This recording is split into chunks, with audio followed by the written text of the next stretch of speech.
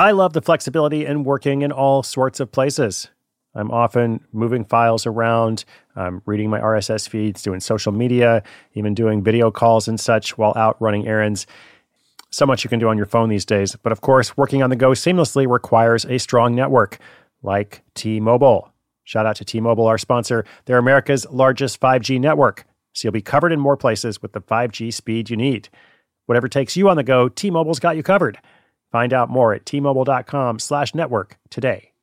Coverage not available in some areas. See 5G device, coverage, and access details at T-Mobile.com.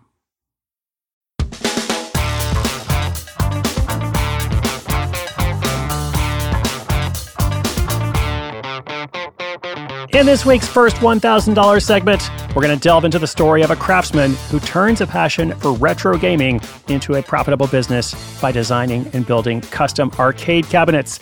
Shoryuken, who's got next on Street Fighter 2. And shout out to anybody who recognizes the Street Fighter reference, all two of you out there.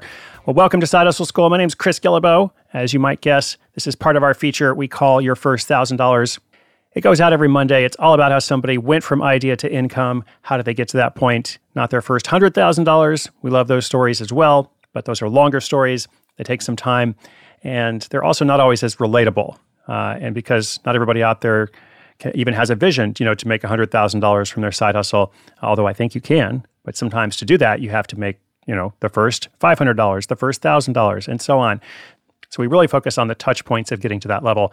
With that in mind, today's feature comes from Dylan. I already explained a bit about what he's doing, designing and building custom arcade cabinets. I love it. I want to order one myself. I just don't have a place for it, but I like the idea. So let's hear about his first $1,000. How did he make it happen? What did it feel like? What did he learn? What can we take away from the story? I'll come back at the end with a quick wrap up. When your business gets to a certain size, the cracks start to emerge. I am very familiar with this. Whenever my business grows, things are working pretty well at a very low level or at a mid-level. But then the things that I used to do in a day are taking a week. I've got way too many manual processes. And so if that's you, well, guess what? You should know these three numbers, 37,000, 25, and 1.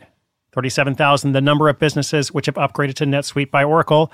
25, NetSuite turns 25 this year. That's 25 years of helping businesses do more with less, close their books in days, not weeks, and drive down costs. And 1, because your business is one of a kind. So you get a customized solution for all your KPIs in one efficient system with that one source of truth. Manage risk, get reliable forecasts, improve margins, everything you need to grow all in one place. Right now, download NetSuite's popular KPI checklist, designed to give you consistently excellent performance, absolutely free at netsuite.com/hustle.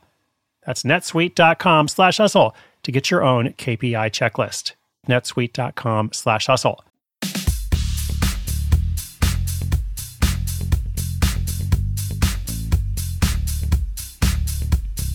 Hi, I'm Dylan. Let me tell you about my journey into crafting retro arcade cabinets, which started as a nostalgic trip down memory lane, which then quickly turned into a thriving business. I was a lifelong fan of arcade games. I saw the demand for custom, home-use arcade cabinets that recaptured the magic of those classic gaming days.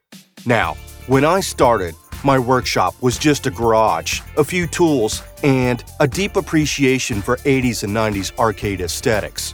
My first project was building a replica of the classic Pac-Man cabinet. I documented the entire process, and then I shared it on social media and retro gaming forums.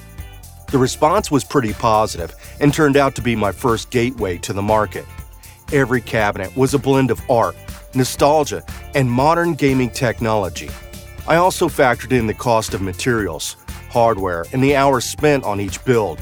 My initial cabinets were priced around $500, but as my skills improved and my demand increased, I was able to raise my prices.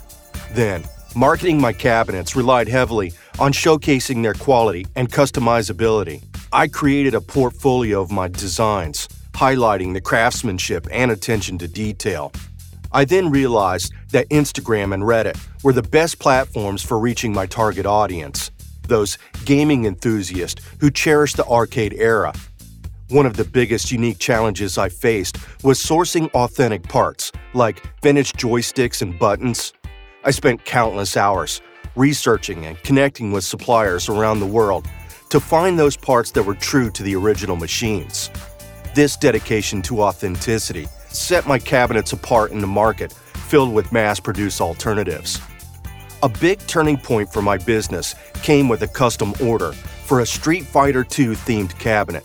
This client, he wanted specific artwork, original layout, and a modern gaming system integrated into the design.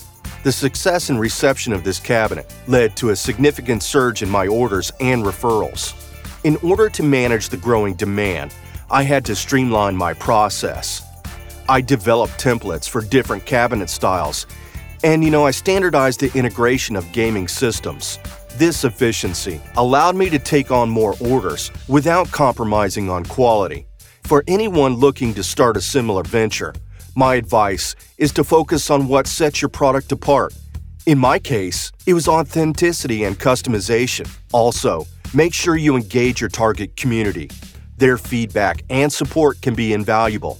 Today, my business isn't just about selling arcade cabinets. It's about creating a piece of gaming history for enthusiasts like me.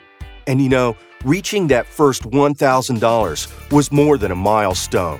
It was a validation of my passion, turning into a sustainable business.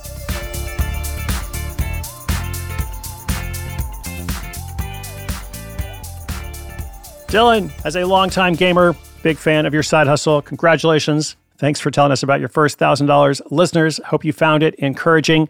If you've got a question, an update about your side hustle, if you want to check out some resources, sidehustleschool.com. Of course, show notes for every episode. This was 2606. More is coming up. You can always listen completely free.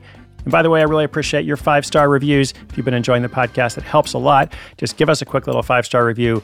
And that just, as I said, helps other people discover the show. So thanks to everybody who's done that. And if you haven't, it'd be awesome. But of course, new episode tomorrow. I'm going to focus on that. My name is Chris Guillebeau. This is Side Hustle School.